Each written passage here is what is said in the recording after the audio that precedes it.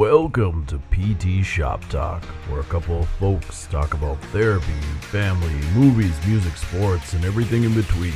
Remember that this podcast represents the opinions of the hosts and guests and should not be taken as medical advice. The content is for informational and entertainment purposes only. Everyone is a unique and special snowflake, so please consult your healthcare professionals for any medical questions. Views and opinions expressed in this podcast are our own and do not represent that of our places of work. We take every effort to ensure that the information presented is accurate, and we welcome any comments, suggestions, and corrections of error. This podcast should not be used in any legal capacity whatsoever, including, but not limited to, establishing standard of care in a legal sense or as a basis of expert witness testimony. Now, here are your hosts. Welcome, everybody, to episode 36 of PT Shop Talk. On today's episode, we do an article review on hopefully two articles if we can get to it. And then we finish up with our top 5 new metal songs from 1997 to 2002. Give ourselves a little window there. And these are songs that still hold up for us. I'm Casey Hansen. With me, as always, is Nick, Old Metal Doling, and Jeremy, What's Metal, Van Klompenberg. Perfect. Oh, welcome. That's good stuff. That was an easy one. No, that one. Was that old metal, new itself. metal? Yeah. That wasn't all. Yeah, it's all good. Fair enough. Well, yeah. What's new in your guys' world? Not a whole lot. I was at the old gas station. I had to grab a slice of pizza today. I didn't have time for anything else. You guys ever Classic. wait at the turnstile for the perfect slice of pizza to come around to you? Mm-hmm. Yeah. You know how it rotates? Every time. You have to. Yeah. I was like, oh man, I'm still at that point in my life. I don't need the best slice of pizza in that thing. Yes, you do. Probably save myself 30 seconds and just grab one and go. Well, you can't, if they're mixing it in, are they doing the individual slices on the thingy-majigger? Not just grab a slice and go. Yeah. Then you can't take the risk on getting an old crusty dry one. Yeah. Well, that I get, but I mean, they all looked good, but there was one bigger one at the back, and I'm like, come to me, baby. Oh. And I just sat there. So where were you at a Holiday? Were you at a Casey's? Casey's. Oh, Casey's. Let's pizza. Oh, Gotta hit Casey's. Do you get commission? I wish they had more apparel. Because I would be wearing Casey shirts and hats. You should just for fun. I should spell it the same way. It'd be ironic. Right? I could sell them my little pick off our logo. They could use me as the mascot. Do you think there's a better slice of gas station breakfast pizza out there? I don't think so. Yeah, they have. They figured it out. Yeah, the old Americare South University cafeteria had better breakfast pizza, but hard to believe. That's when your base is country gravy. See, Wesco out here's got a country gravy. Yeah, they've got a country gravy one, but it doesn't beat the soft nacho cheese. I mean, because you can get Casey's with country gravy instead of nacho cheese if you like breakfast pizza. Well, then we could maybe talk. I haven't had that yet. I didn't know. I haven't had it, so I can't. I'm still right now. Merit Care, rest in peace. Is still my numero uno. I don't know if Merit Care died, Nick. You don't know. It's gone. they made it. They probably made some money off the deal. Yeah, they've just grown and changed through life. You don't have to mourn them. It came through the cocoon and it came out a wealthy butterfly. Yeah, no kidding. Casey's does have a Wisconsin beer cheese breakfast pizza now. That's new. That's also good. It's like a beer cheese sauce instead of nacho cheese, and it's got onions and peppers. I'm so sold on that. I'm tempted to quit therapy and open up a Casey's out here. Oh, you do so well. Yeah. It would roll. I mean, it'd be amazing. Caribou coffee is also one of the biggest things that we miss from Minnesota. Really? Yeah. Caribou coffee is legit. They don't have that. I got to ask this because I put myself on blast when it came to coffee drinking a couple weeks back. I finally invested in a mixed box of Black Rifle coffee. Heard great things about it. Good company, veteran. You're a real American. Yep, I am. I have. Let's get into hunting season too. My wife gave me a t-shirt. It's nice. Silencer smooth, all that stuff. Is it better than Caribou? So that's my question. So I brewed myself a delicious 8-ounce cup. Was it French press? What? French press? Prep matters. What are we doing here? Like, is it just K cup? No, K cup. Okay. K cups. Yeah, guys, I ain't that fancy. Pour over. No, the fanciest I've ever got was grinding beans. But you just use your hands?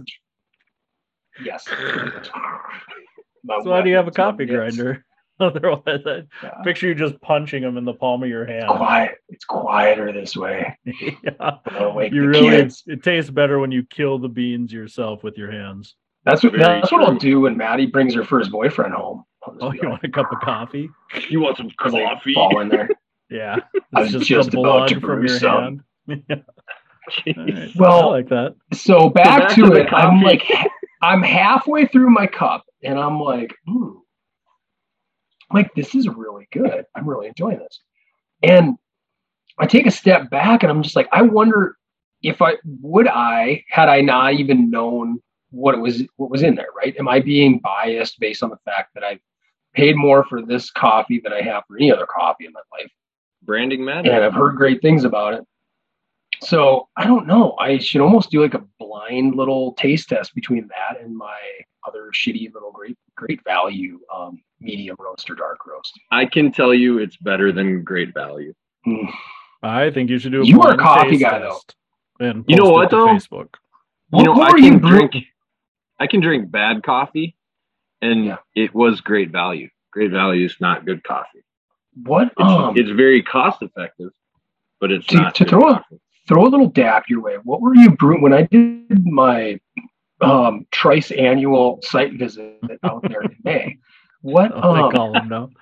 I don't know. Every third year. Yeah. It's not is it triannual? Yeah, it would be triannual. No, biannual is twice a year, right? So yeah, triannual. The opposite of triannual. Is semi-annual twice a year and biannual is every 2? Ooh, good question. I think you're right. No, so triannual. Triannual. Yeah. Whenever coffee you guys had brewing, I've told this story a couple of times. I was back in your office, and I'm like, I literally was like, Toucan Sam, like, oh yeah, that smells really good. And I walk out there, and so what was that? What do you guys brew? Well, we don't all the time, but it's usually some Starbucks. God damn it. Yeah. Yeah, if I'm gonna be honest, I think Starbucks makes the worst coffee. I'd rather have Folgers. Oh, you would not. Medium roast, I could tell it was a coffee. Folgers. Ugh. Starbucks medium roast is bad. It's bitter. It's so bitter. That is not the best part of waking up.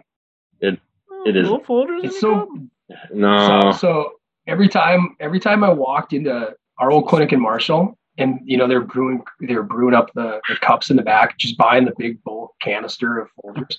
Yeah. That you can tell that when the second you walk in, it's Folgers. It smells identical to our Lutheran Church in Carrington, like that little cafeteria. It all has the same smell. It's like everybody's brewing. They're buying like the $5 10-gallon. Yeah, yep. When I go out to my farm, that's how I make a nice little 8-cup coffee little thing of that, and I'll sip all day. It's pleasant. I'd have that over Starbucks any day. There's something cute about it, something nostalgic. I did find coffee. Caribou to me knocks it out of the park. We got a little s'mores coffee that we made into. I do my own cold brew. That's on point. Yeah. Yep. If you let it brew for 24 plus hours, it's real smooth. Yeah. Yep. Just throw it in the fridge. Yeah. Now you guys know. Just put beans in water. How do you cold brew something? I'm not fancy. Yeah. I'm definitely closer to Nick than I am to you when it comes to coffee. It's just a little metallic bin. You put. My daughter has one. My daughter does that. You know what's great is you almost put like gosh, what is it? It's not a. It's almost a pound of coffee in it. And then you probably put somewhere in the ballpark of, right? That's a lot of coffee. Check your budget. Better be Folgers. But it's like you maybe get 36 or 40 ounces out of it, but then it's concentrate, so you only put a couple ounces in the bottom, and then you fill the rest with water. But it's money. Okay. It's money. Never had. I've had some like nitro cold brews here in Fargo. There's like a place that makes one, and they sell it at Drecker. I enjoy that. That's good. Yeah. Nice flavor to it when I don't want to have a beer. But yeah. When is that? Never. I was just teasing. I threw it out there to sound sophisticated. I saw it. Somebody else was drinking it. I think they're driving people home. On that note, as I've shared with you guys, I'm kind of a seasonal drinker for my taste, and I'm pumpkin not spice so beers? much. No, but I'm not so much a beer guy in the summer. It's got to just be like, honestly, I'm fine. If I'm going to drink in the summer, it's going to be like domestic light beer, kind of like a taste of high school, right? That's how I'm too. I'm not a fan. But then the moment football starts and it gets a little chillier, I'm like completely fine drinking like a super heavy beer, like a good delicious craft beer, and then drinking more of it. What say you guys? I think it's like a biological signal, right? Like we're getting ready to hibernate. So we need 600 calories and 12 ounces.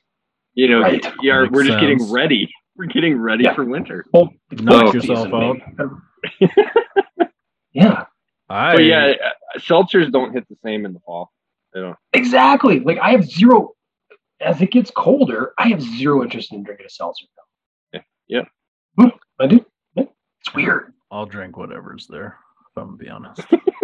At least when it comes to beer, like I'll drink a light beer.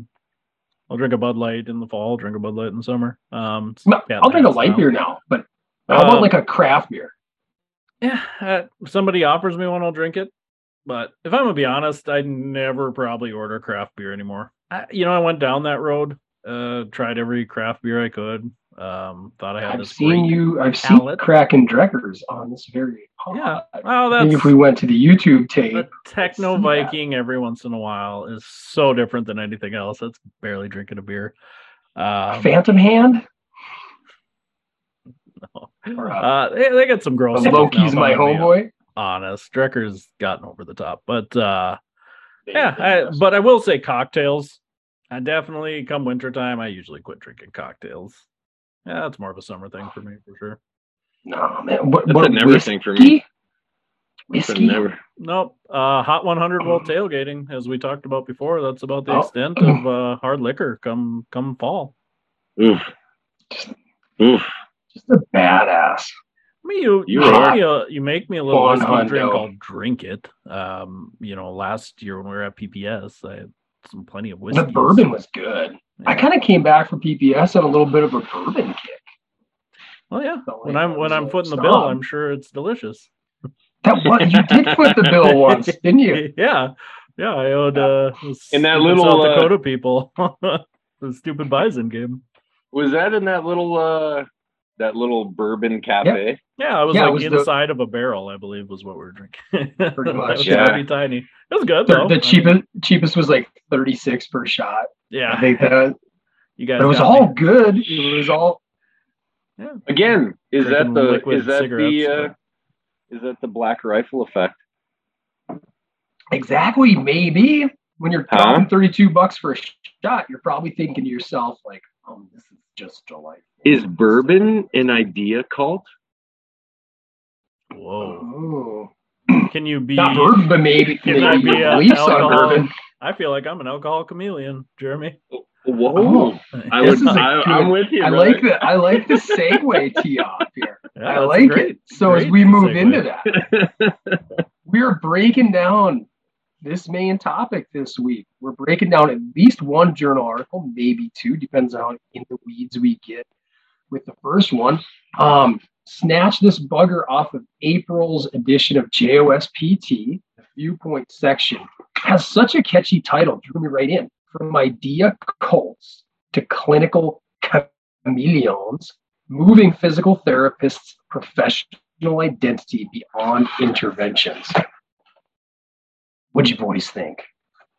Yeah, I like the article. I think it's interesting too, because I would say, just thinking of our conversations we had, when I came back from a line, we talked about bias. And that's a little bit of this. And then just even last time when we were talking about vertigo stuff, and you're like, I know the evidence says this, but I do this. And I was like, oh, okay. Yeah, I was a horse's ass. I was a red-ass son of a bitch last week. So I was like, okay, that's appropriate. It just got me thinking about that. Because I was being patient.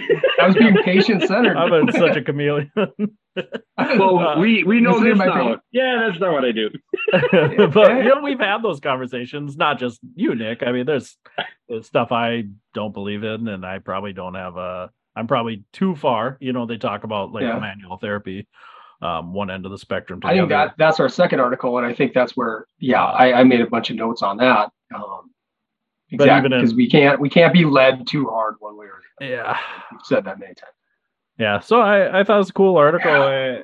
I definitely agree on the traits they talk about. We can go over some of that stuff, and just the 4 things they talked about making you a chameleon and how to recognize that in yourself. I thought it was just kind of a cool little article to read. Yeah. We had this discussion with our students, and I don't know if I brought this up on the show, but that first day they come back, we have them in the winter, and then they go to clinicals, and we have them again in the fall. And it's like, all right, how did clinicals go? What did you guys see? And it was a lot of like, well, our CIs are doing everything you guys have said is not to do. It's like, really, you're still running into that, huh? Well, and maybe I would say our education, we've maybe swung too far, the pendulum, because we had a student where the whole clinic was very postural focused. Like, you have to get your posture down. You have to focus on posture, breathing. There's a correct way to set yourself up to be successful. Postural restoration. Yeah. And so the student was like, I was like, how's it going? And the student's like, I have, in school we learned that like posture really doesn't matter. And that's a bad way to say it. Everything matters, but you know what I mean? Like, you can't say that posture is... and they, to their credit, I think they've tried to evolve. And I remember hearing back a few years ago, Jeremy, you were still here, and some of the therapists that were rolling it out, doing it hard. I remember having some conversations with them, and they were talking about how they, like, even the PRI people wanted to change their title, like change the name of their whole branding, because they didn't feel it fit anymore. Because they are trying to do more than that, but well, it's a cult though. Yeah. Right. So the student reached out to the 2 main instructors of the class and said, "Hey, I'm getting a lot of pushback. Can you help me out?" So they sent 5, 6, 7 articles, systematic reviews, some viewpoint stuff, some different research, that's kind of saying that posture really isn't necessarily the cause of what's going on. Mm-hmm. And she presented that, and the response then from the therapists were like, well, get the F out of my clinic. Well, they said, research is bias. You can't go by the research. It's like, okay, so your professional opinion isn't? Like, that's your argument is. And when we get to the second article, there is a lot of bias in research. I'm not denying that, but you have to at least be willing to have the conversation instead of just going, no, the article's wrong. 100%. You gotta meld it. Go ahead, Jeremy. I was gonna say though, isn't there some cool correlation though? They briefly mentioned like social media and information siloing, and like how we continue to reinforce those biases. And we could make that argument for politics, like across the spectrum too, where it's like, no, we can't have a discussion because it's what I believe, right? And again, I think from a clinical standpoint, I would say from a broader social perspective too, I think that's a dangerous place to be at, right? Because you're just saying like, oh, go ahead. I was gonna say, do you think I don't think that's gonna go away. If anything, I think it's probably only gonna keep getting worse. But I think a potential solution to it would help me personally, because I've drifted away. I used to really be, and I still do like I'm the type of guy politically, like I'll like to hop on MSNBC now and again. Just okay, let's just see what they're saying, even if I don't, prescribe to that school of thought, right? If it comes to let's talk about like clinical approaches, stuff like that. I just think what would help so much is that if you had a contrasting viewpoint, you had this type of that you claim that you had research to support it, you had evidence to support it. I really think it'd be super helpful if people would like upload that with it, right? Like, here's a link to the research. Please, like, read it. And I think that would help versus just, and I know that happens. I know some people on Twitter do that, but I think when it comes to the really, really strong opinions, and then sometimes people even draw their own conclusions from articles based on their own biases, but I think that would help. At least it gives you the opportunity to let's read through it and make decisions for yourself. I think the trouble comes from, like, obviously these people are making boatloads of money when you have, 800,000 followers, right? Mm-hmm. So even like, I like the guy that jumps off the bat to me is like Adam Meekin's like manual therapy sucks, right? Mm-hmm. So he comes out and he does actually present a lot of articles mm-hmm. with his posts, but then he's also got, I would say, like a pretty abrasive approach. Yeah. to put it PC is like when you're just straight up like, this sucks, you're stupid, this is a dumb approach, right? Like, but you're automatically you're losing the footing for your conversation immediately, right? Yeah, you lose a little ground. You're right. And what I'd like to see then, because I think, at least in the ones that I've seen of his, because you shared some with me in the past, then I've hopped on his page and kind of followed him for a while. I just giggle. He's funny. But it goes to, I know we keep alluding to the other article, right? Where it talks about effectiveness versus efficacy and looking at studies, pragmatic, like more of a marriage between pragmatic studies and RCTs and stuff like that. And I think that the stuff that he's always showing is exactly what ticks off most traditional therapists too, is the fact they're all RCTs. They're all like, okay, manual therapy done in isolation. Yeah. It's, yep. 8 minutes of PAs are not going to help your patient. I agree, especially in isolation, but that's not the world we live in, and that's not how we actually provide it. So how do we become a chameleon, Nick? Yeah. How do we do it?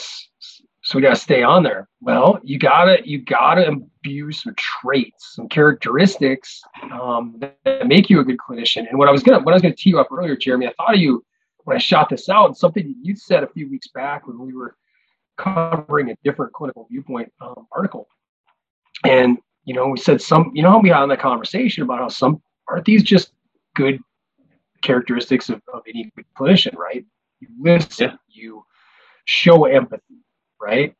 Now they go on, they list all these: empathy, warmth, non-intrusive, extroversion, you're calming and secure, respectful, you have honesty and confidence, right? A lot of good characteristics. I wouldn't think anybody could argue against that. I think it all makes a lot of sense.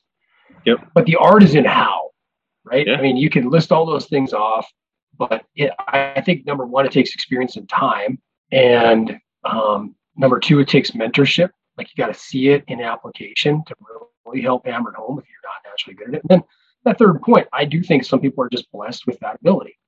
Yeah. Whether it was how they came up or just innate, I think they can connect with people better. Like, interesting, like kind of case study. I was talking with a patient like earlier this morning, and I don't know, coming up, I feel like we've gotten like a decent, like, eclectic approach. Did a orthopedic residency through EIM. A lot of stuff. I vibe a lot with like SFMA, Gray Cook, Kelly Starrett, that kind of school of thought. But I was talking about rolling patterns to a back patient, and I had alluded to it a couple of visits ago, and she said, "Well, what was that all about, or how was that? I know you just like kind of said that passing." I'm going over like, well, they talk about this, neurodevelopmental approach, like you shouldn't be, doing anything in tall kneel or half kneel until you can roll, and until you own, right? Like, and I said, you'll hear people like so far on the end of the spectrum, like, is breathing important? Yeah, It is really important, right? But there's some people that are like, hard to live without it. But diaphragmatic breathing. Oh. I think you knew where I was going. But you're like, hey, you can't leave the table until I tell you you're doing a good diaphragmatic breath. Until you broke that pattern, right? So you look at that, and I told her, I said, like, she's got like that mindset. We were talking about Wim Hof and some of these other, like, cold exposure, right? Kind of on the periphery stuff. But I go, 98% of people, if I set them on a table and I'm like, all right, we're going to breathe for an hour and we're not going to leave the table. Do you have the research to support this stat? Do you have the research to support that 98%? I want to see it. Can you upload it? Well, that's my clinical experience. But like I said, you could get my understanding. No. But you could get so far on that end where you're like, no, everybody is going to do breathing for the first 3 treatments. Yeah. And it's like, a lot of people aren't going to come back. But you have that piece of information that you go back to when somebody really resonates with that, right? And like you be like that eclectic approach to say like, hey, is one system good for everything? No, it's not. But you're going to want to be able to draw back on that experience throughout your career so you can meet that patient where they're at. Yeah, and some of it's so blatantly obvious. There's examples that sometimes, and I think sometimes people get so blinded by it. They get so into it. It's exciting. It's energetic. It gives them a clear pathway to just about every patient. You start painting with a broad brush, and you start ignoring the nuances from patient to patient, whether it's, completely non-operative chronic, or even as we've seen in the past, Jeremy, I can reflect on a situation where post-operative patient, rotator cuff. I've shared with you this example where she was very upset and wanted her entire episode of care written off because she was doing postural restoration from day one post-operatively. And when she went in to see her surgeon, whatever it was, 8 weeks, 12 weeks out or whatever, and she could hardly raise her arm at all yet. And he's at, what are you guys working on? She's like blowing up balloons and, kind of laying on my side and, fixing my hips and stuff like that. He was pissed and told her that she needed to go somewhere else. But she said, no, I really like my therapist. So she stuck it out, came back and explained it to her therapist. And he worked in like a little bit of it, because I had to do a whole chart review on this to determine if we were going to, write it off. So he worked in a little bit of like, your traditional post-operative protocol-based care, like 3, 4, restore passive range of motion, then move to active system. And she still had like really bad outcome. And eventually when she got and the money tied in it, so when she got her bill, she couldn't raise her arm yet. She said she had to go back and finished care or started seeing somebody in Sioux Falls. And all it took was like 4 visits and her arm was like perfect, right? She's almost up by that point. Anyways, he came to me afterwards and he's like, am I just like too deep in this? I'm like, yeah, probably. Post-operative patient, I handled it a little nicer than that, but it was like, yeah, we probably need to peel it back a little bit and appreciate the differences, right? And that's so blatantly obvious. Sometimes it takes something like that just to smack you back into senses and be like, okay, this is not what I thought it was. And maybe it's not the end all be all. I've said it before to Casey. I know that. And I think I said it on here. But one of my favorite things I heard Adrian Lowe say in my first class was, he's like, this isn't it. This isn't it. This isn't the end all be all. Nothing is. And the second you're in a class where somebody's claiming it, you got to get out of the way, Yeah. Yeah. But I think there's a point in this article where, when it was kind of like the other one that we covered a few weeks back too, where they used the vignette and the therapist the patient was requesting ultrasound, right? Ultrasound helped me in the past. Can I have it again? And in this one, they use manual therapy, right? Manual therapy helps me. And it's like, I like the way that they're kind of breaking down into the weeds again, something that I think would just be inherent to a lot of people, but they break down some practical application. Like, think, why do you think manual therapy? Why do you think she believes manual therapy helps? Right? Maybe, and then you can make a better educated approach on how you want to, or an educated decision on how you want to approach it. Yeah, and I think that patient-centered, patient-led, patient-assisted care, whatever you want to call it, like, what do you want to work on today? Like, do you want some manual versus just saying, like, hop up on the table, manual work, I'm going to do manual. Like, you still want to be engaged. You don't want to necessarily just do that with everybody, But if that patient really comes in today and says, I'm really flared up, this work, can you work on my shoulder a little bit? Yeah, I don't think there's anything wrong with that, No, I agree. Yeah. So that was kind of cool. I did like, just to go back to your other statement about Adrian Lowe too, like this article had kind of that cool little quote from David Butler too.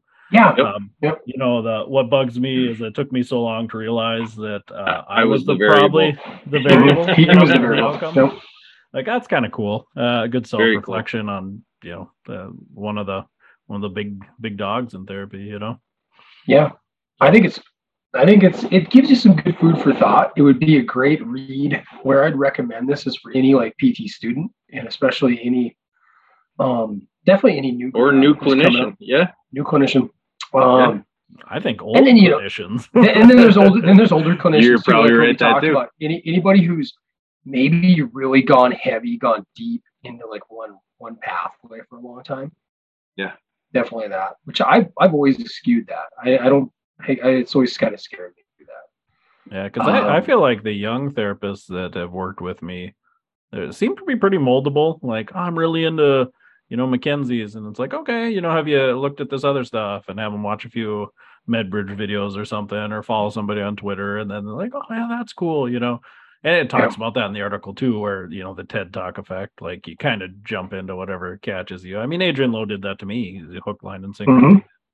I spent years really focused on that. I can't say I moved away from it, but I've definitely shifted off of it a little bit, and I wish I remember who said it. Somebody on Twitter said, if you believe in something, like you should almost be its biggest skeptic. Like you should really hound into people that think it doesn't work. Find their viewpoint. You need to challenge your belief, versus like I said, it's so easy to get in your silo. They're confused. They don't understand. I mean, it's not about me, right? It's not about us. It's about the patient. Because I've thought about that sometimes. Because there's just things we've talked about, right? Like I'm not a big trigger point guy. I'm not a big Mackenzie's guy. Like maybe I should take those classes. Like I should look into those things, but we just don't have the time, the money, to do all that stuff. So I think that's hard too. Is you kind of marry yourself to something, It's only so much. I should stop dumping on like myofascial release and the MFRs. Put on your khaki shorts, get a nice little short sleeve button up, let your hair grow long, go to a nice myofascial release course. I kind of want to. Crystals all over. You would feel the energy. You would be weeping, Nick. I heard that. You just release. Yeah, have you ever had your genome released? Man, imagine how you feel. Gotta go to the toilet right away. I assume. You just do that in the room. That's one with nature. John Barnes would love that. To the forest, young Nick. To the forest. How's he releasing the jejunum? I don't know. I haven't been to a course. I assume there's a technique. You don't want to take your shoes off so you can be warm with. Bet Nod. He did liver manips. Remember, Nick? Yeah, that was one of the Meekins ones too that I saw. It wasn't Bernard, it was somebody else was manipulating livers, and he had like a toilet Instagram reel or something where he was just shredding it apart. Apparently I don't understand how suction works. I don't. It doesn't go deeper than the surface. But now, Jim, if we're being intellectually honest with each other, maybe we honestly jumped right to. We didn't look up anything on it. We just started shitting on it right away when you started talking about manipulative livers, and we're like, I don't understand the physiologic process. And right away, we're like, this is for a quack. Like, just this guy's done. Let's go drink some beers. But I mean, that was just I different. Manipulate my liver internally. That's how I do it. Yeah, I flush it out. Get them poisons out of there. I just gotta believe that's more of like again, like this was another Meekins too, where they were talking about psoas releases, and it's like, okay, you're going to palpate the psoas. It's like palpating through 3 steaks and a 12-pack of hot dogs, and then you're like, I'm on it, got it, like, and it's like, I don't know, I got to believe there's a little power in placebo there. This is going to help me. This is what I don't know. Yeah, I guess I should. I guess again, I need to confront my own bias. Well, and that's where it gets I need to get my liver manipulated. I need to. And I'm like, if I'm in there, whether it's like a psoas, whether I'm needling psoas or whether I'm needling, presumably psoas, right? That's where I'm going to go with this. Presumably psoas, or presumably like even the piriformis, glutamax. I'm like telling I always kind of quip to the therapist. I'm like, I think, because I still remember dissecting that tissue in gross anatomy, and like the layers, like you have to really tease it apart. So the fact that like, oh, this is the cross fiber right here, so I'm on piriformis, and I know for a fact unequivocally that's where I'm at. Well, that's not true. You don't really know that. You're just blindly believing that. So I'm like, I don't know, plug in a couple of those muscles, and we're gonna presume, I'm hitting them something in there. It's a sign of a chameleon. I'm trying to be a chameleon. You're acknowledging complexity. Just like the Predator, he was like a chameleon in the jungle. Remember that? That's how you've tied it around to yourself, huh? You're a physical therapy predator. I like that. That's what got right. That doesn't sound good. I wouldn't say that. Jeez. Yeah. I'm Nick. I'm a therapy predator, and I'm going to work on your glutes. Drop them undies. Thank you. Don't worry. It's just piriformis, nothing else. Wink. That's all I'm palpating. But I think in general it goes that back. Guy weird. Do the job. And I hope I like that JOSPT's plugged in more of these viewpoints. I think our other one was, when we talked about ruptures of the therapeutic relationship, and I got some great feedback from my wife Michelle, she listens to the pod all the time. She was driving to work, and she said, a lot of your guys is a lot of the context of what we were sharing. She's like, it's not unique to therapy at all, right? You're talking about relationship building, and that happens in other business lines, any other service where you're dealing with customers face to face.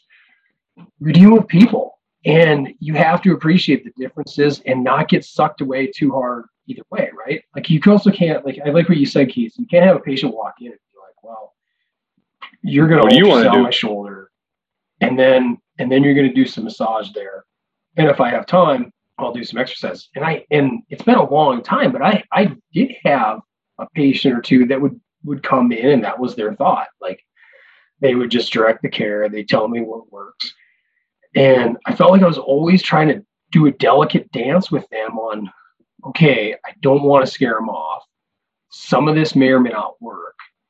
But I do believe I can get them to do some of the things that I believe will work and help them. So maybe I can meld these things together, And then I think, and some of that I think came on. Do you still believe that when you're a young clinician, people are skeptical of you, and as you age and your hair goes back and you start adding a little bit more salt in your beard, I think people start. I do think that has an effect. The wisdom effect. That wisdom was used in here, right? Wisdom, that word, and maybe, and I'm sure we all change too. It's made me a little softer. It's made me more valuable. I don't. Like the way I think one other point, like if you have a disagreement with a patient or you disagree on what they feel is going on, right? And we've talked about this before. Let's use an example. Let's use a very common example. Somebody comes in there like, I have a herniated disc at L4, L5, and I think I need surgery, right? Super common, comes up in literature.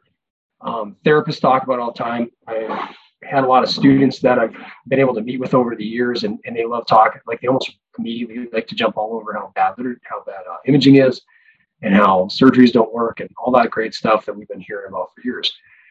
But it's like, and all that's true. At least the research supports it's true.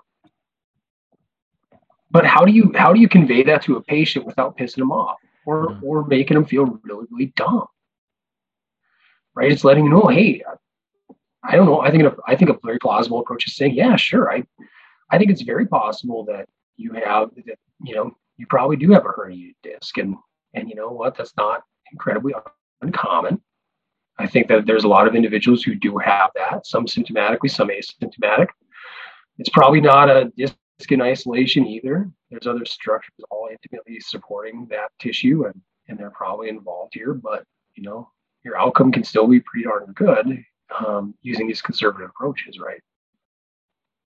Rather than being like, well, do you know that literature says that 77% of people walk around asymptomatically have low back pain? So it's probably not your disc. You're probably fine. Yeah, you know what? I try to talk about that with patients that aren't dealing with it. Like, I'll try to have that be like kind of a clinical topic, because I think when somebody's in 9 out of 10 pain, a lot of times they're going to believe that surgery is the only answer, right? And so because that's just where they are, and then you go, well, you know, from experience or retrospectively, we look and we're like, well, okay, well, how do we judge success? Is this, if you're good at 2 years, like, you see plenty of people with 3, 4, 5 surgeries, right? But like, you're not going to say that to the patient, but you know, you bring it up and you say like, hey, this is what the research says. Like, your pain started 3 weeks ago. Like, if we can see this in a large amount of people that have this and they don't have pain, I'm really confident I can get you back to that spot too. You know, even if that's there, like, that this can be a really normal thing, and that's A-okay, and I'm confident I can get you there. You know, I don't know. It's just challenging depending on like, where they are in that process. And it's like, a lot of times when it's the, you know, insurance won't cover the MRI until you fail therapy. That's a really hard, hard patient to get back, you know? Yeah, it is. But it's like, gosh, if I can talk about that at some point with a patient that's not in pain, maybe they'll relay that to a cousin or a spouse where, gosh, I remember when I was in therapy, they talked about like the imaging's not the end all be all, you know? Yeah, until they go and see like an orthopedic surgeon who's like, oh yeah, this guy knows what he's doing though. How'd you walk in here?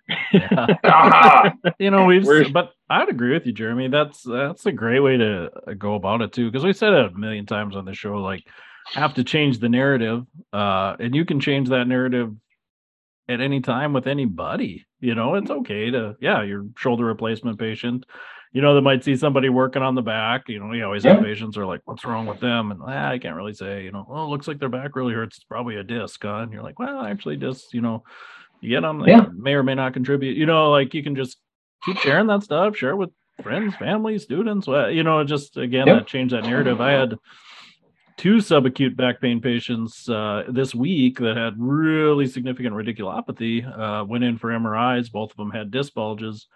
Both times, 2 separate doctors said, well, you have a disc bulge, but, you know, the chances of it, you know, being the major cause of this probably aren't that big. That's cool. That's cool. I haven't heard that in a long time. You know, both of them was like, it may be contributing, but it's not that big of a deal. I was like, well, that's a great narrative change. But then I had a 22-year-old collegiate soccer player that the doctor told her she had the back of a 65-year-old. So the narrative it's coming and going. Miracle science. She's still walking.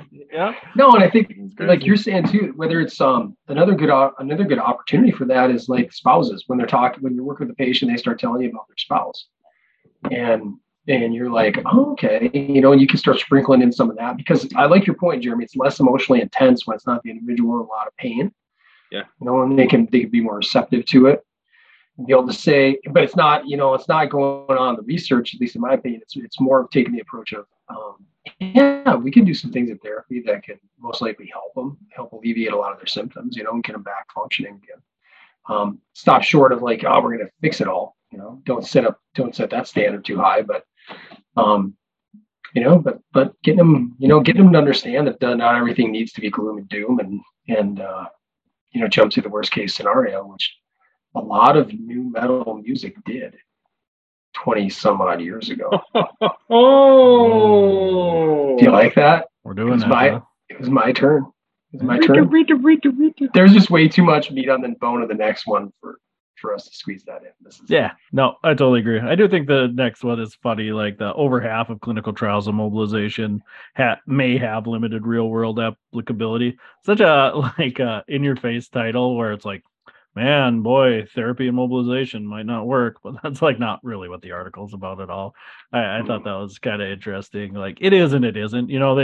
They talk well, about half of the articles don't have real world applicability is what they're saying. They're not pragmatic. They could, they could, but they're saying, yeah. I just thought it was a weird headline grabbing thing. I love it. I can't wait. We gotta devote like a big clickbait chunk to that. Yeah, it just felt like good stuff. A clickbait title for a JOSPT article, but that's another article for another day.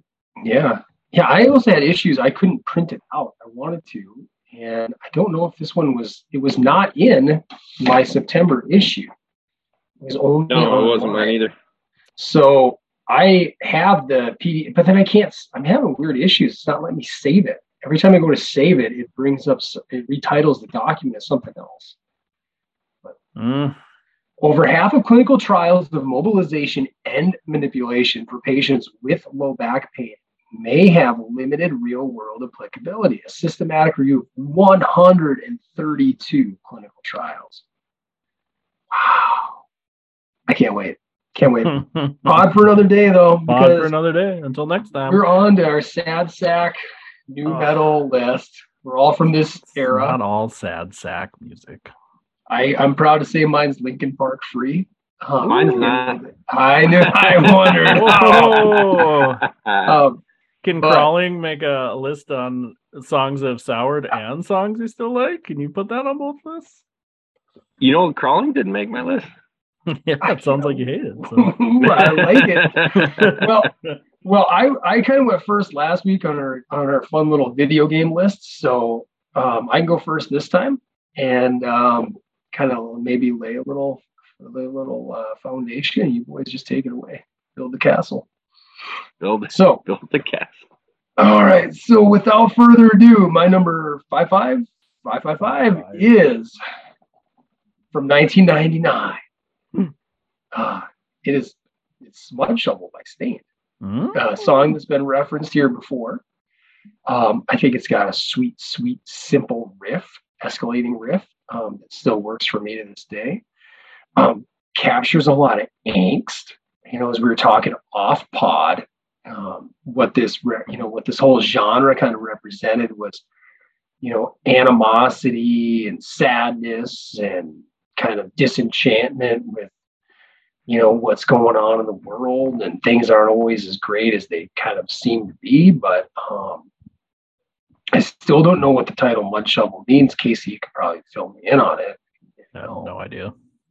But great song. Aaron Lewis was so fun to listen to too back then. I mean, he really was a really powerful vocalist. I think he was a great lyricist too, especially as things moved on. So put them on the map in my book, much like so many other people. And that still sticks with me to this day. Mud Shovel by Stain, 1999 is my number 5. Yeah, an old Limp Bizkit disciple there. Yeah. Limp Bizkit was the one that brought him in. Yeah, and Fred Durst. Right? Aaron Lewis was giving him a tattoo, and he slipped Fred Durst's demo. Yeah. Put your lighters in the air. Yeah, the rest is history. Famously looked at the demo and he hated it. The later convinced him to listen to it. Yeah, their demo was kind of weird. It had some crosses and some weird religious stuff on the cover, and it was really off-putting for him. But then went back and listened to it a month later and was like, Fred's pretty well esteemed at that stuff too. Yeah. I gotta think his judgment's wise. Yeah. You want me to go second there, Jeremy, or you got it? I can go. No one's gonna be itching to hear this list. I had to Wikipedia what new metal is. I just had to be sure. Sure. I'm sure you jammed a little bit of this. Different, whether you were training some weight, pumping the iron, as they used to say. Actually, that's a nice segue there. My first one is "Freak on a Leash" by Korn. I think I said that a few podcasts ago. That seems like a lifetime ago. That was the only Follow the Leader was the only cassette that was in our weight room in Canby, Minnesota. So, did you beatbox with the song? No. You never scatted? Come on. Yeah. But yeah, that'd be I think probably my first interaction with the genre. So holds a little special place in my heart. So yeah, that's a pretty solid first introduction to nu metal. Yeah, I think if you look up if you go to the Wikipedia page on it, it's kind of funny. It's really that album kind of just exploded it all. Like they had some precursors in the 90s, but Freak on a Leash really Get the Life was good too. It didn't make my list, but that was good. Yeah. That whole album's pretty solid. Good album. Yeah, interestingly enough, I'll save it for later. Yeah. But Fred Durst makes an appearance on that album as well. He does. Well, he was a disciple of Jonathan Davis, right? Correct. Yep. Yeah. So there was a whole chain. There was like a coaching tree of Jonathan Davis to Fred Durst to Aaron Lewis. The old West Coast offense. Yeah. Yeah. Bill Walsh-esque, if you ask me. Oh, I think that's a great choice on my short list for sure. Not to spoil the rest of my list, didn't quite make it, but that's a hit. It sounded cool too, and I would say Freak on a Leash was interesting because there was people, at least in my school, that liked that song that you would not have guessed would like metal music. There was a lot of girls that liked that song, and it just had a different. It wasn't soft, when you listen to it. No, it melded genres. I mean, yeah. It felt new too. Yeah, I mean, pardon the pun, but at the time it felt very new. Even though we've touched on something, they're not new metal, but when you go back and you follow the history, you're like, my gosh, like Faith No More was doing a lot of this stuff 10 years before. Oh, yeah. Which is kind of interesting. And even the Chili Peppers, a lot of their heavier stuff kind of fit that mold. The funk, hip hop, metal kind of fused together.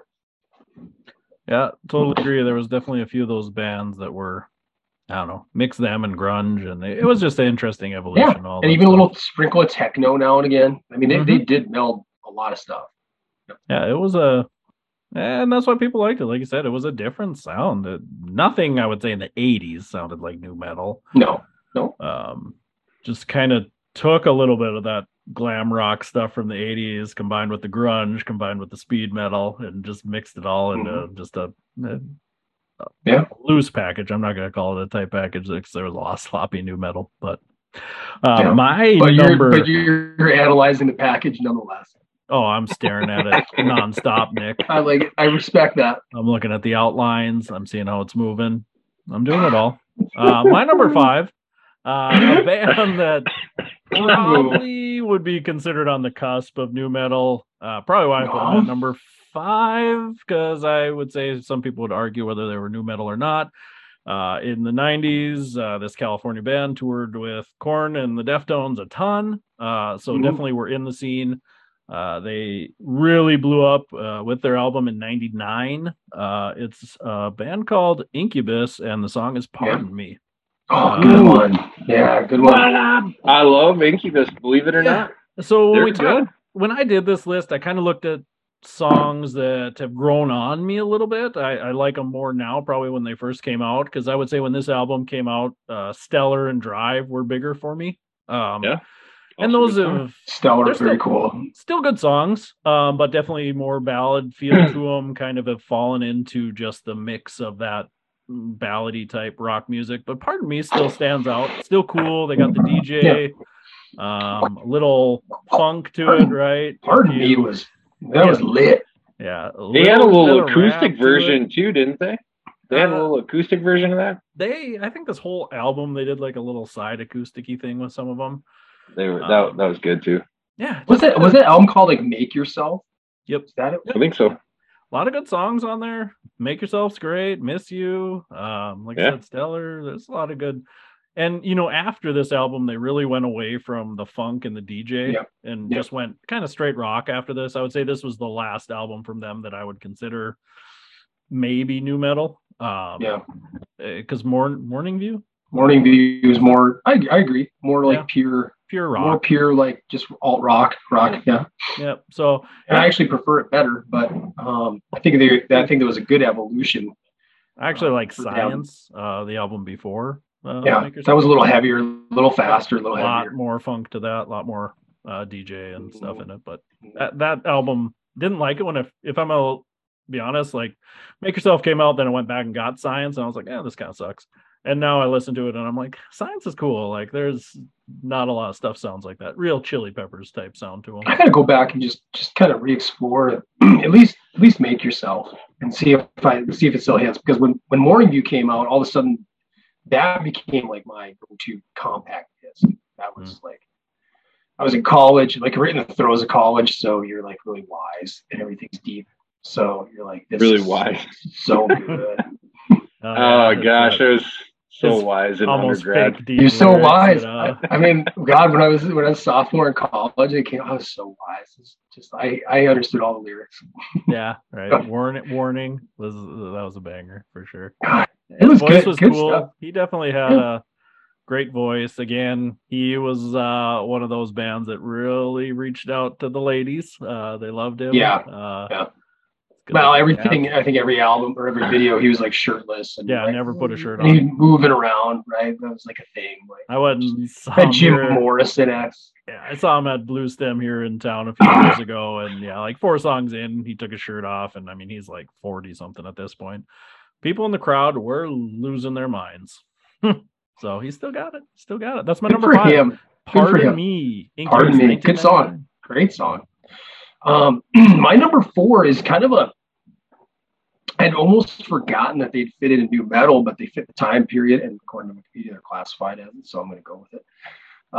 Definitely more in the vein of more pure metal, but it's from the year 2000, and it is the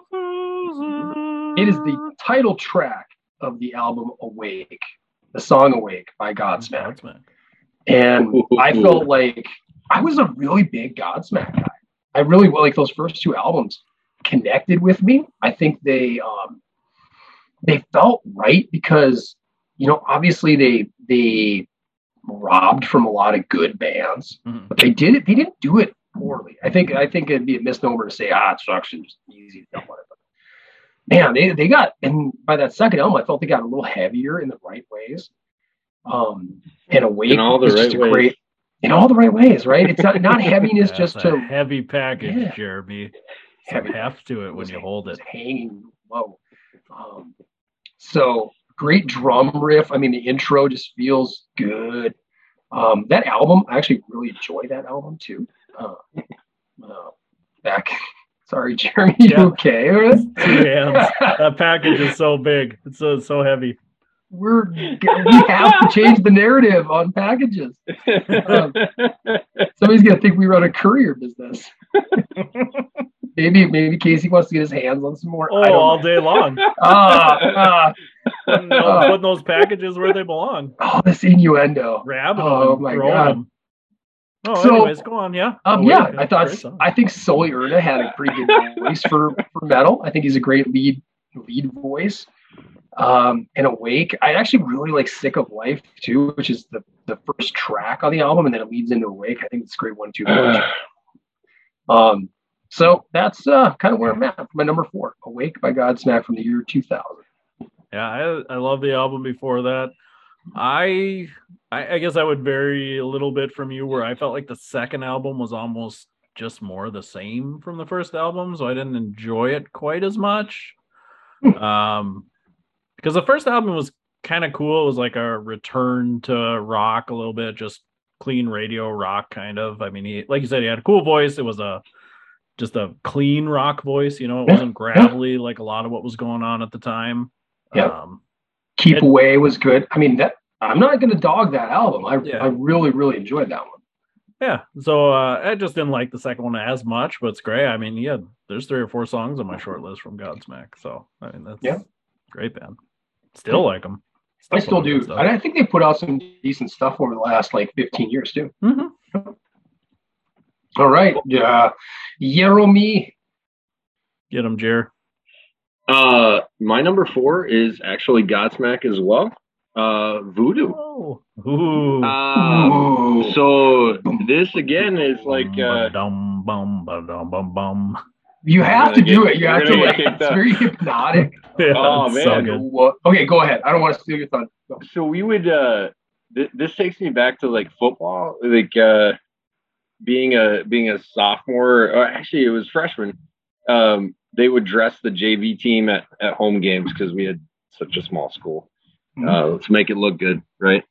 But you're sitting there and like you don't know what to expect, and they like kind of blacked out the whole locker room, and then like that just hit. And it was one of the big songs in the little like warm up, get psyched period. So again, it was it's a banger. It's good. That was such a badass, just a perfect closer to an album. I mean, it's like the last song of an album, and it fades out, and but it still feels like dark and heavy. Yeah. You know, I love it, man. I love that call. That's great. That song always sticks out because back then, every album had like a secret song on it. And yeah. Like, sometimes you had to skip like 30 tracks to get there. Yeah, and I remember that album has like a secret track on it. I remember me and my buddy were like, "Oh, you listen to secret track? We're so cool. We knew there were secret tracks." Yeah, it sucks. Yeah, I was like, yeah, it's totally terrible. But my buddy's like, dude, have you listened to the actual song before the secret track, which was Voodoo? He's like, that thing is a banger. Yeah. And then I was like, went back and listened, and I was like, that is a banger. I could actually end the album on that. I didn't need the secret song. Get out of here. Am I right that they've kind of taken the Metallica approach to where they've had like in subsequent albums more recently, they've had like Voodoo 2 and they've had like some of that stuff. Really? Sequel. You know, I gotta check it out. I've just seen it listed, but I kind of want to listen to it, see if it has the same type of vibe. Well, I want to say even on the second album with Awake, there's a song that's like the sequel to Keep Away. They even say that in like the music video. They're like, this is like the second part of Keep Away. Like, so they were doing that, I think, even at early on, because I forget the song, but very similar beat to Keep Away, a little different, but kind of like a change in it. I think it's the second album, maybe it's the third, but Voodoo, great, good stuff. That's what I got. My numeral, great choice, Jeremy. Yeah. This is actually probably the only non-single on my list. I didn't want to like dive too far off album, but it's from 2001 from Stained, Break the Cycle, and it's a song called Waste. Familiar with this song? It starts out pretty slow because that whole album was definitely like a change for Stained. Got a little more emotional, a little more quieter. Songs based on after a concert, mom came up to Aaron Lewis and her son had killed himself, and he was a huge Stain fan, and she was, why did my son, so the song starts out with kind of telling that story and how he felt really bad about it, but then like the song changes tone and he gets angry, like, what a waste of your life, and like, why do you as a mom come to me with these questions that you should have known the answers to? What was wrong with your son? You should have listened to him and found out what was wrong. And like the very end of the song, he goes into this scream tirade, like F you and F him for not having the strength to pull through. It's been shitty for me. I've had plans. I've messed up, but I'm still here and still fighting every day.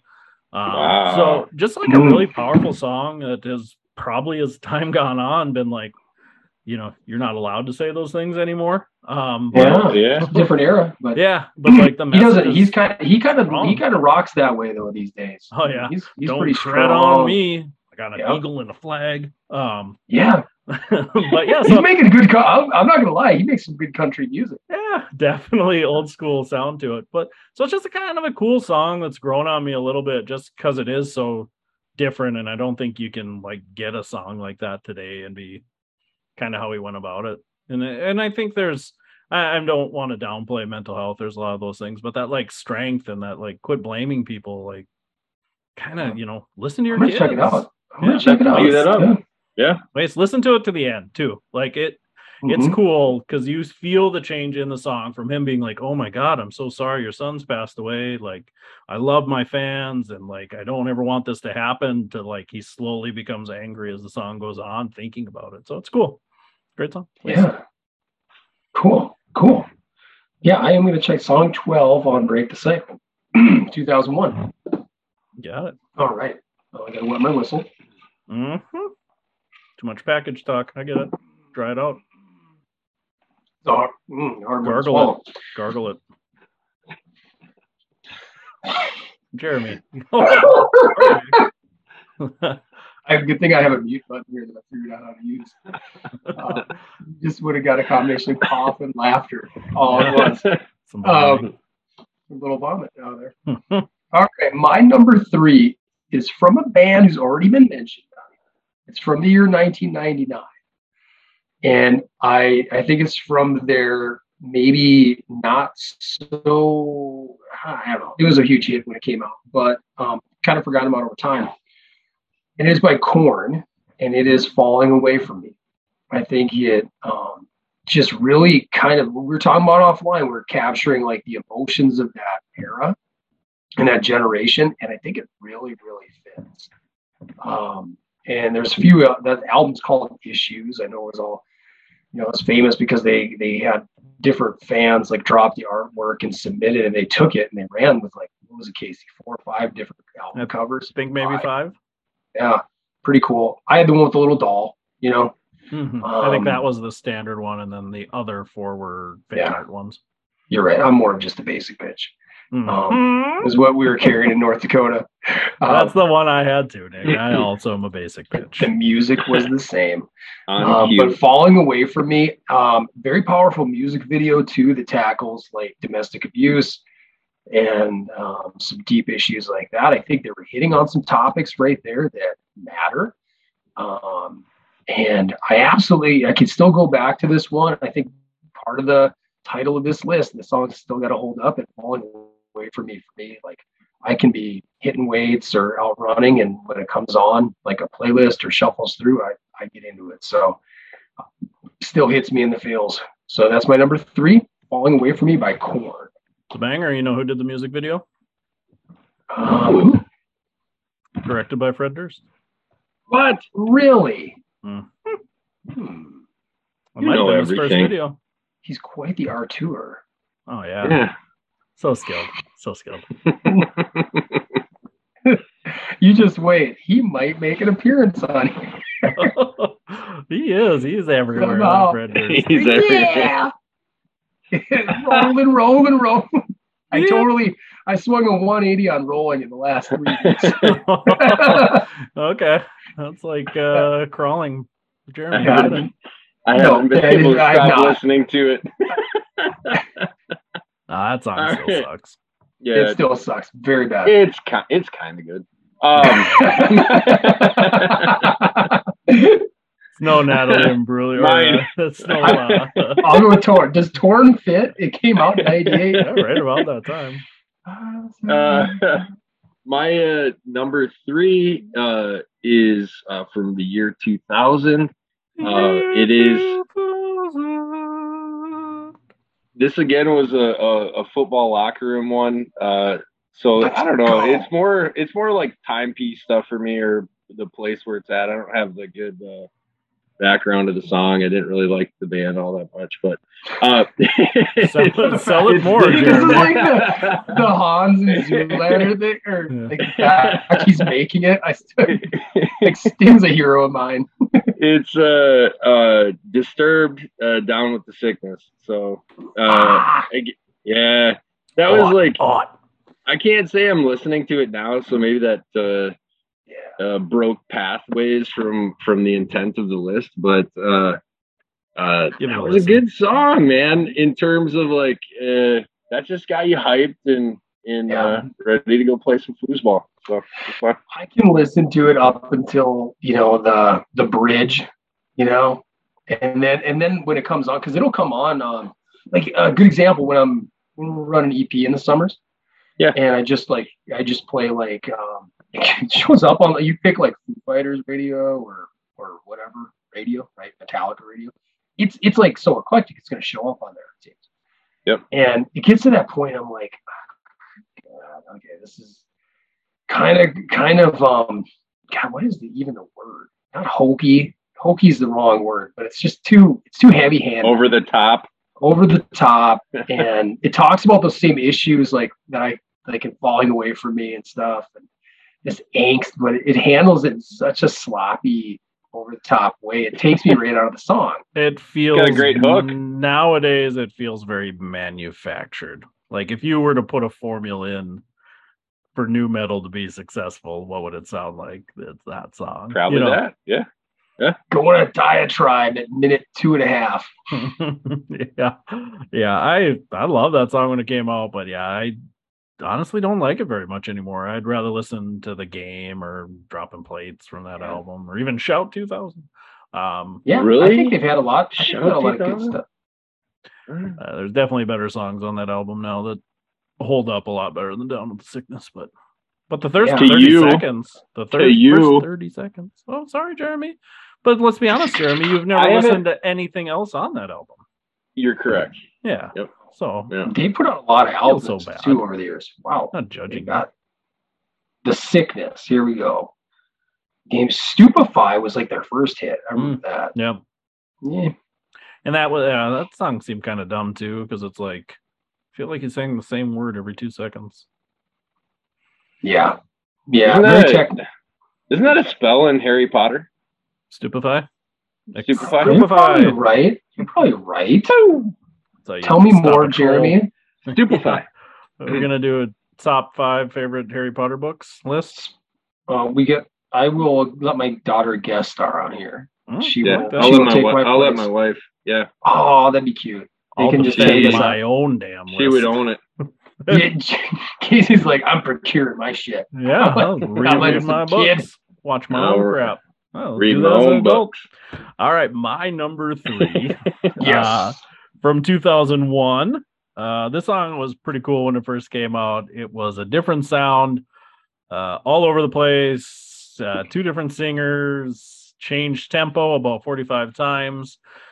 Then the band went on to do that in every single song they ever did afterwards. So the rest of their catalog has soured on me a little bit, but the song stands out. It's Chop Suey from System of a Down. 2001. Yeah, forget about them. I do. Yeah, it was a cool song. It was slow, it was fast, it was, high, low, it was all over the place. The guitars were super cool, the video was crazy. The message is really dark. Definitely, domestic abuse and how you try to cover it up, and how sad it is. Because he wanted to. Yeah, why do angels deserve to die? Right? It's interesting. It's just a cool song. Felt deep at the time, and I still like it. I just, as soon as it hits, I enjoy it. Like I said, the rest of their stuff kind of followed the same formula and just never hit quite as hard for me as that song did. Because they got really political, and I believe they're Armenian, so I get it. There was a lot of that stuff in their history, like stand up for genocide and things like, not stand up for genocide, but stand up against genocide. Against it would be preferable. Definitely prefer to go the other route with it. So that just, I didn't necessarily connect as much with the rest of the stuff, but that song was a banger, man. Chop Suey. Huge hit. Toxicity was probably the one that put him on the map a little more, which I think was the second single after this one, but I'd say Chop Suey. I think back to Spiders on the previous album. Kind of got him in the zeitgeist a little bit, but then I think of Chop Suey, which put him that exploded at the time. And then I felt like the rest of it was like, to me, it got better from there. I wasn't a Chop Suey guy, but I did like Toxicity. I really loved Aerials. Yeah. Aerials was probably their greatest one. That made my short list for sure. But good band though. For a while there, they were so unique, and they I don't even know. You can say they melded genres, but at the same time, like, I don't know. They're it's non sequitur. It just sounded so different from anything else. So yeah. Yeah, like I said, I appreciate the coolness of it, but being they were so unique in their own thing, I felt like all their songs sounded very similar after that. It did start, it got down to that route. That weird stuff where they had like an album which was just all dumb songs. Had like the CDR type cover, Steal This Album or something. They were doing goofy stuff like that, and I just lost interest in them. I don't know if I bought anything after Toxicity. Probably I bought second. I don't know if it was like Mesmerized or what the name of that album was. I remember that. Why do Friends fight the war. Why we always send the poor. I forget the name of the song, but that one was all right. Poetic. Yeah. Well, good. I'll move on to the top twos. My number two is our Fred Durst contribution to the list. Oh no! Referenced all the way up it to number two. All the way up to number two. And seriously, I had a bunch of songs on my short list, and I still go back to this one. And it was teased a little bit a few weeks ago, but it is My Way from, God, I don't even want to say it, Chocolate Starfish and Hot Dog Flavored Water. It's also one of the worst album names of all time, if not the absolute worst album name of all time. But My Way is truly a standout from that album. It's in my opinion the best that they've ever done. I don't know if anything really comes close. I think the build throughout the song really works. The one, I think the one criticism I give it is like, the My Way or the Highway. I kind of chuckle at it still because that was like something I remember my parents used to say all the time. My Way or the Highway, right? Yeah, get out here, Nick. And right, Mom and Dad. It's kind of like, you got to do your chores. This is My Way or the Highway, And so that part, it's a little too old school, but everything else works for me in that song. And I can remember I was like, we've talked about pro wrestling on here. I was really out of the pro wrestling scene in college, just on to other stuff, mainly, whatever. I won't say it out loud because it's not cool to talk about it anymore. But stuff that was maybe chasing ladies. And I caught this, like they were doing this bumper for WrestleMania 17. It was The Rock versus Austin. And I guess to this day, it's still considered maybe the greatest vignette of all time. And they used My Way for it. And I was like, oh, that's fun. That's really cool. It almost feels like a real fight. And holds up to me to this day. I'd say every now and again it comes up on the old weight training list. And I like when I'm hitting a PR. When I'm hitting a PR or bombing on a PR. 3 or 4 dudes are pulling a bar off my chest. This is what I'm listening My to. Way or the Highway. Strain an erector muscle, try to deadlift. And I'm like, My Way or the Highway. I like it. That's my number two. It's great. My Way. Limp Bizkit. Like I said, we talked about it a couple weeks ago. Like Jeremy said, felt like a lifetime ago. But yeah, that song was banger. Well, as you were talking about System and you were rattling off other stuff that they did after that, it's like, holy crap, you're right. Blink an eye, and it's been, you go back 97, it's 25 years ago. Mm-hmm. Yeah, it was kind of a cool list you had 20 to 25 years ago. I liked your time frame. Yeah. It's cool. Very applicable. Yeah. So, boy, let's go. When you're yelling My Way or the Highway to your erectors, do they yell back? I didn't yell it. I didn't yell. I don't sing to them. I don't sing to them. They say, I just experienced. Well, this was a segue to your number two, right? I just when I'm talking to you. I just experienced the nociceptic pain. It wasn't a Linkin Park hit. All right. Singing back to you, huh? My number two is that song, One Step Closer to the Edge, off of Hybrid Theory. Man, it was interesting. It was interesting. I don't know that I knew this at the time. I was looking up just facts about it. And they said like after there was like a school shooting, and the kid said that this was his like fuel. This is like what caused him to. Ooh, that doesn't help. Really? Yeah. So it was like a couple kids got shot in California, and the kid said it was like that's what encouraged him to shoot. Killed 2, wounded 13 in Santee, California. 15-year-old Charles Andrew Williams. That's depressing, Jeremy. Why did you bring that up? Well, I just thought that was an interesting fact. They like the. You know, it's an interesting fact. Fred Durst directed "Falling Away from Me." Come on! A sad fact. But this is like, this is why. Is this why it's your number 2? Yeah, tell us what happened to Chester afterwards too. You want to drop that fun fact on people? Come on. But he said his original thought was like, he said he just never really fit in when he was growing up. And it was like actually kind of like a ploy for strength for other people that didn't feel like they had a niche to say like, hey, I went through this too. And to use your words earlier, like I'm still fighting type of a thing. Yeah. So cool meaning behind it. Like that was one of the first, like that was one of the first songs of theirs that I heard. And again, like for me, that mashup is pretty cool. Mm-hmm. Like I've loved their sound throughout their whole career. I know some people will be like, it gets old, it gets flat. It's kind of the same thing over and over again. But yeah, it's my number 2. No, I had like 4 songs from that album on my short list. I had Paper Cut on my short list. Paper Cut was probably the Points of Authority was good. I could almost listen to that whole album. That album was a great still album. Good, yep. Even though it's been overplayed. I mean, there's Crawling was good. I mean, it was like despite what Jeremy. I think it eventually. I don't like it. I think it. Yeah. These wounds they will not heal.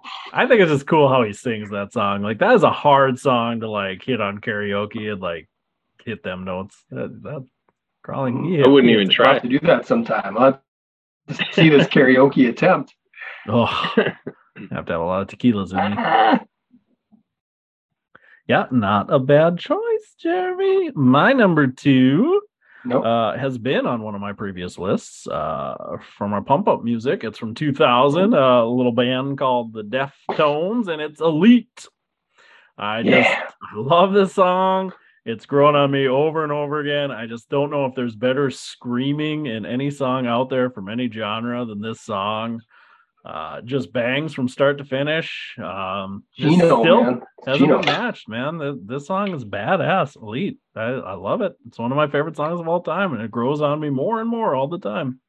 Again, probably wasn't one of my favorite songs when the album came out. Back to School was a big one on that album. Mm-hmm. Very polished. I felt like that was a cool song. Changes. Everybody heard that song a million times. Yeah. And then going back and listening.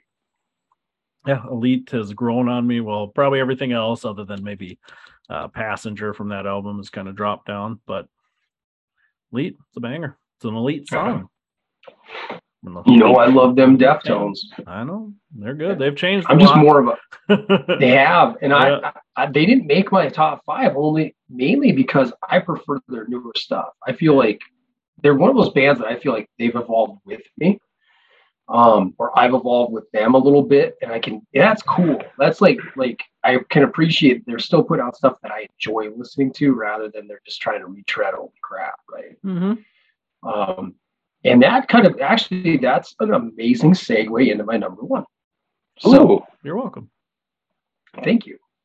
You teed it up for me. So my number 1 is a band that I think gets unfairly myopically pigeonholed into one song, and that's Last Resort. So it's Papa Roach, right? And when you talk about a band, Mr. Dick, if you're nasty, no breathing. So Jacoby Shaddix, I believe was like his real name. Yeah, but that's like my favorite. Dick. Probably one of my favorite openings to any CD ever is that Infest. He's paying homage to Janet Jackson. Yeah, it's great. That's a fun way to open an album. But they I'll get to my number 1 really quick, but they've also evolved their sound greatly, and they're still putting out pretty good stuff with a great message, great content, great evolution of lyrics, everything like that. Much, much more mature, more spiritual, much deeper, but back in 2000, I'm like, you're going through life and you're kind of like, getting out on your own, wondering what any of it really means, thinking you know a lot before you really realize how humbling life is and how you don't know shit. But Casey, I'm really proud to say you mentioned this earlier as like a name drop, but it's Between Angels and Insects. It's kind of a forgotten song on their album. That is their album's title, right? Between Angels and isn't that the title of their first album? It's not Infest. That's not. Infest. You're right. Infest. Yeah, those type. Yeah. So, great message about not chasing materialistic things. The need to try to impress other people, and just how you don't need it, you can rise above it. And I had like a 1A, which is like another deep cut by theirs, never hit, but Singular Indestructible Droid from their second album. But man, they have some great songs. I had like 4 of them on here on my short list, but when it came down to it, Between Angels and Insects was my kind of default number 1. I had to go with it because it hit me then and it still hits me now. And I think even whether it was the 19-year-old Nick or the 40-year-old Nick, like I could still appreciate it, and it still means kind of a similar message to me. So that's where I'm at with my number 1, Papa Roach. Yeah, definitely the song on the album I would say holds up the best. Just the message, and it was kind of a cool sound too. It was a little different than some of the rest of the album too. Really, there's no money, only possessions. Your possessions. I don't need that shit. Take my money. Yeah. You know, when it escalates. I mean, I love that. It keeps building. It could be a trope in some songs, but in certain ones, when it's done well, oh my gosh, it's so good. Yeah. You know, and it allows those tempo changes allow the song, I think, to have fresh life over time. No different than like One by Metallica. Like you could start out there and know how it's gonna. Like you've heard it so many times, you enjoy the beginning because you know where it's leading to. Mm-hmm. You know, in that crescendo. So. Much like my dad would have said to Stairway to Heaven. Okay. Fair enough. Right. So that's a great song. That's better. That's Stairway to Heaven. That's a different list. Yeah, that is a different list. A better song. Our top favorite 70s songs. I'm all right with that. Yeah, we could do a 70s one. I thought about it. You're going to get a lot of CCR out of me. Oh. might be zero CCR. You might have to research. Oh, come on. My family loved CCR, and I was not one of those people in my family. I'm gonna go. We're gonna go to Kansas. We're gonna have to narrow that genre down to 70s, though. Whether it's like folky 70s, rock 70s, you know. I'm just gonna bend it. Whatever you say, I'm gonna still put whatever I want into it. CCR. You're such a badass. That's R&B 70s songs. Al Green. Yeah. CCR. I'm so in love with you. Isn't that rock? Okay. All right. What's your number 1? My number 1, back to Linkin Park again. Weird. It's In the End. That's my banger, jam. Man. That's a banger. That was a big hit. Don't deny that. Can't deny it. Yeah. And I don't know. I don't know what his reasoning was behind it. I've never really looked into it, but I'm like that's always like resonated with me. Like I tried so hard, I got so far, but in the end, it doesn't even matter. You know, it's like, I think of that in terms of like, you know, like, gosh, day-to-day things we get so like wrapped up in and worried about. And you're like, man, in a year, in 10 years, in 20 years, in 30 years, it's not what's going to matter. It doesn't even matter. So it's probably a much more positive spin than what he was trying to put on it, but that's probably what I took away from it. Too bad he couldn't heed his own advice, right? Yeah, in the end, it won't matter, but he took his own life too. Battling demons. Yeah, that's my number 1. Good stuff, though. My numero uno from '99. Probably no surprise to anybody here. It's from a band named Korn from the album Issues. And I lied earlier when I said there was only one non-single. This is also a non-single. Why would you do that to us? I don't know. And to the listeners. Why do you lie to the listeners? Well, there's no rule that has to be singles. People tune in to PT Shop Talk. Yeah, but why would you tell them that you did it and you didn't? Yeah, honesty. Because it was a white lie. To transparency. A little spicy. You were trying to swerve everybody. You're trying to swerve the listeners. Yeah, everybody knew I was going to pick a Korn song. I didn't want to just go with the obvious. It is a song called "Dirty" from Issues. Okay. I believe famously Jonathan Davis, one of his favorite songs of all time that he wrote. I like the song, and it's grown on me too. It's similar message to Freak on a Leash, but instead of being like polished poppy like Freak on a Leash, this one's a little more dirty, vulnerable, open. It's grimy. Yep. He just feels like he opens his heart to sell albums, and the record company says, keep opening your heart, keep bleeding for these fans. That's what sells money. And he feels almost dirty doing that. Feels like a whore, as the song says. And famously in the chorus, he says it a few times. I just want to laugh again. He just put himself out there so much all the time and has to be so sad and depressed all the time. Like it builds on him. Like he feels depressed. And don't worry, Nick. But sometimes even in your job, you feel this way, right? Like you just give everything, and sometimes you feel not true. Never. It's just like some days, right? Some days it's just like, man, you put it all out there, and you're frustrated, and you're to the edge, and it's like some days I just want to be happy. It doesn't we even all matter. have a day. Every one of us has a day where you feel like, hey, I'm not. Whether it's I'm not getting what I want out of this, I'm not appreciated enough for this, or and that could be from the top, from the bottom, could be anywhere, right? Yeah, every angle. And I think you listen to the song and you really feel that emotion coming out of them. And it's an easy song to sing along with when you're just having a garbage day. It's just a cool song. It's just grown on me. It's my favorite song on the album. Still to this day, one of my favorite Korn songs from one of my favorite bands. So Dirty 99. You know what? This was a fun series again. I don't know. I don't think we had any overlap, did we? No, just bands. Jeremy's all in on Linkin Park. 1 and 2 for you, bro. What is that right? 1 and 2. Yeah. Hybrid Theory all day. Hybrid Theory was probably the peak. Man, I don't know. I would say you're right. I don't know if any new metal album sold more than that thing.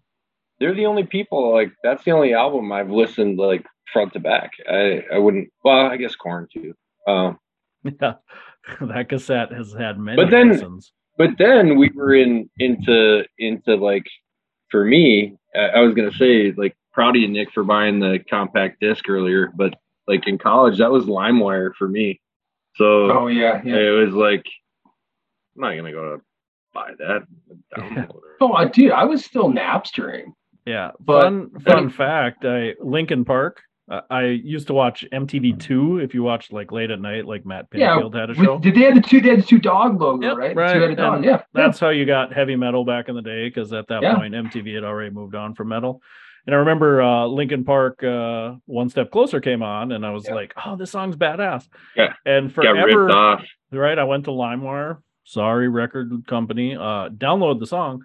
But forever it was on my amp player or whatever I used at the time as Linkin Park, Abraham Lincoln, LINCOLN. Yeah, because I had no idea. Right? Because he's like, oh, Linkin Park. I'm like, okay, well, that makes sense. I didn't even look at the name of the band, So I always say it's funny with me, because back in the day you'd search for stuff and everything came up so funny, It'd be newest hit from Linkin Park, and you'd play it and it was just some garbage kid song or something, And I think plus I think actually that Hybrid Theory was supposed to be their original name. Correct. Not Linkin Park. Yeah, I think I heard that. Yeah. Fun fact. It's cool little band from Chicago. They made it big, right? They did big things. Yeah, made lots of money. How far is that from Green Bay? Produce not far enough. 62 miles. My guess, Green Bay. 84 miles. I'm guessing 120. Somebody want to produce that? Yeah. I'm going 120. You're saying what, 60? Because Milwaukee's got to be 60. You're right. That's what I'm thinking. Ooh, sorry, my internet sucks. Jeffrey Dahmer City. It's we were talking about off pod. So are you going to watch the Dahmer show with your lovely wife? Because she's into serial murders. I'm sure we will. It will rock me to sleep tonight. It's 206 miles. That says 3 hours, 21 minutes. 206. So even I was way short on that one. Wow. Yeah. Next time we have a guest, we'll see if they get it right. Give them some options. Check them out. So that concludes episode 36 of PT Shop Talk. Thanks everybody for listening. As always, comments, questions, concerns, lists, topics, hit us up at ptshoptalk@gmail.com. Check us out on YouTube, like and subscribe. Follow us on Facebook, Twitter, do our updates through that stuff. And until next time, I'm Casey Hansen, and with me as always, Nick Doling and Jeremy Van Kloppenberg. Peace. Signing off. Thank you.